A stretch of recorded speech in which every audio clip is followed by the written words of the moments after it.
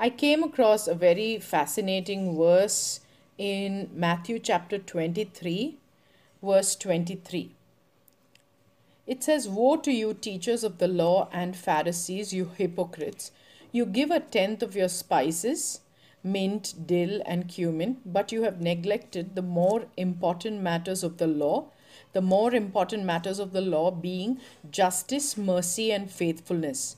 You should have practiced the latter, which is justice, mercy, and faithfulness, without neglecting the former, which is the actual law. In this case, tithing." And we all know what justice is. Justice is the fair treatment of people. The best way to understand justice is, there is a case that comes before a judge, and the judge has to be impartial. He cannot overlook the wrong, and the judge has to give a due punishment for that wrong action. Basically, it's the administration of the law. It is the quality of being just, impartial, or fair. Justice is the principle of dealing with a wrong and making amends for the wronged one. Mercy, we all know. Mercy is showing kindness to someone who is in need or is in pain or is suffering. And God is saying that the more important matters of the law are justice, mercy, and faithfulness. Have you ever wondered how justice and mercy can meet together? Justice is, never turning a blind eye to wrong and dealing with that wrong and giving the due punishment for that wrong. And being merciful is, showing kindness to the one who has committed the wrong. So, have you ever wondered how justice and mercy meet? I found the perfect example of how justice and mercy meets in Hosea chapter 6 verses 1 and 2. It says, "Come, let us return to God. He has torn us, but he will heal us." He has torn us shows his justice. When the Israelites and when the people of God sin, being the just God that he is, he has to deal with that sin. He cannot ignore it, or he cannot say, okay, you know what, I'm going to just shut my eyes to it because I love you. That is against his character. He is a just God and he is the most perfect judge. But the very next line, it says, even though he has torn us, even though he has meted justice out upon his people who have sinned against him, he will heal us. That is mercy and love in action. It says he has injured us, but he will bind up our wounds. So it says in Hosea chapter 6 verses 1 and 2, "Come, let us return to God. He has torn us," which is justice in action. He hasn't done this out of any evil pleasure.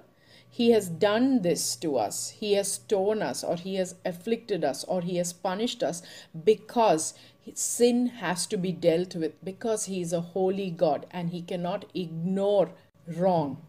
That is justice in action. But it also says he will heal us. That is mercy and love in action. And this is how justice and mercy meet. And this is what God is also commanding us as his servants. In fact, it is seen in many verses in the Old and the New Testament. It says, maintain justice and show mercy. It's really difficult to comprehend how these two can meet, but it is seen in the way God treats his people.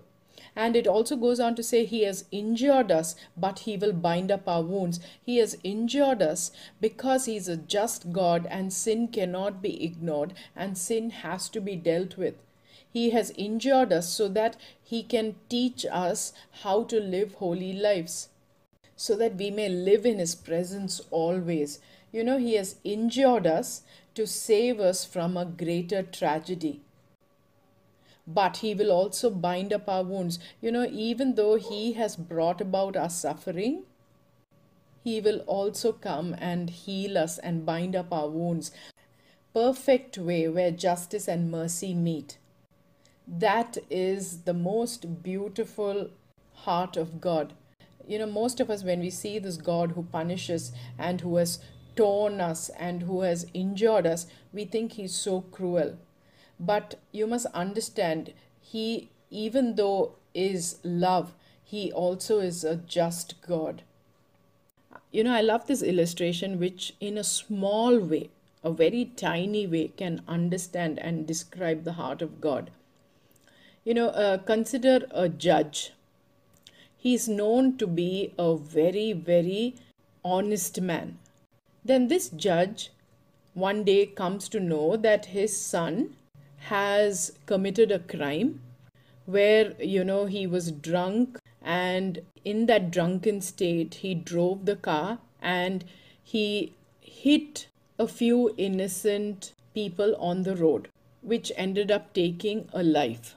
Now, there are two scenarios that can unfold before us. One is this man, because he loves his son so much, will want to protect that son and save his son from punishment. So, what he does, he tries putting the blame on somebody else to save his son. And many of us think that that is love. So this father thinks, I don't care if somebody else is punished for that sin, as long as my son is safe, that's all that matters. Then there is a second scenario. Being the loyal judge that he is, he knows that his child has committed a grave sin and broken the law. So what he does is, even though his heart is breaking in pieces, he takes the son to a police station, gets him to admit the crime, and also sees his child going to jail. But being the loving father that he is, every single day he waits outside the jail for the day that his son will be released again and that he can take him back into his arms. That is the heart of God. He cannot help but deal with the sin so as to teach us a lesson to be better people. But every second of it, his heart is grieving, seeing his children in pain. He is waiting for the day when this child will come out after he has learnt his lesson, and he's going to take that child in his arms and love him and show compassion on him and take him back into his life and his home. That is the definition of God. And that is the perfect definition of God, where justice and love meet. And that is exactly what God is asking his people to do as well. Today many of us, we obey the law, kind of literally. For example, if there is a law of tithing, we obey. If there is a law against adultery, we obey. If there's a law against coveting, we obey. But, in our hearts, we have neglected the more important matters of the law, which is pursuing justice, having mercy, and being a faithful person in the sight of God. So let us focus on that. So the world today may think that justice and mercy can never meet, and when a person is just, it feels cruel, and that is against this picture that people portray of God as God is love. I like this verse from Hebrews chapter 12 where it says, "The Lord disciplines those he loves." Disciplining also is a form of justice, where when a child does wrong, the father disciplines the child. It's because the father loves the child and wants to see him perfect. But in the eyes of the world today, if you discipline somebody, it shows that you do not love him, that you're being cruel and all that. So of late, I've really come to understand, what the world calls certain things. It's the exact opposite of what God calls it. So it's important that we follow and practice what God calls things, that we practice and follow things the way God calls it, not the way the world calls it. So justice and mercy can meet, and that is what God expects out of His people, so that we may live in His presence forever. He has injured us with a very grieving heart so as to save us from greater tragedy. I gave this illustration above about this father who takes his son to prison. Why did he do that? Because if he leaves his child, because if he ignores this action of the child will not become accountable and he will go on to keep doing it more and more, which could either end up costing his own life and many more innocent lives. So, prison, even though it was painful, would have been the best solution for this child.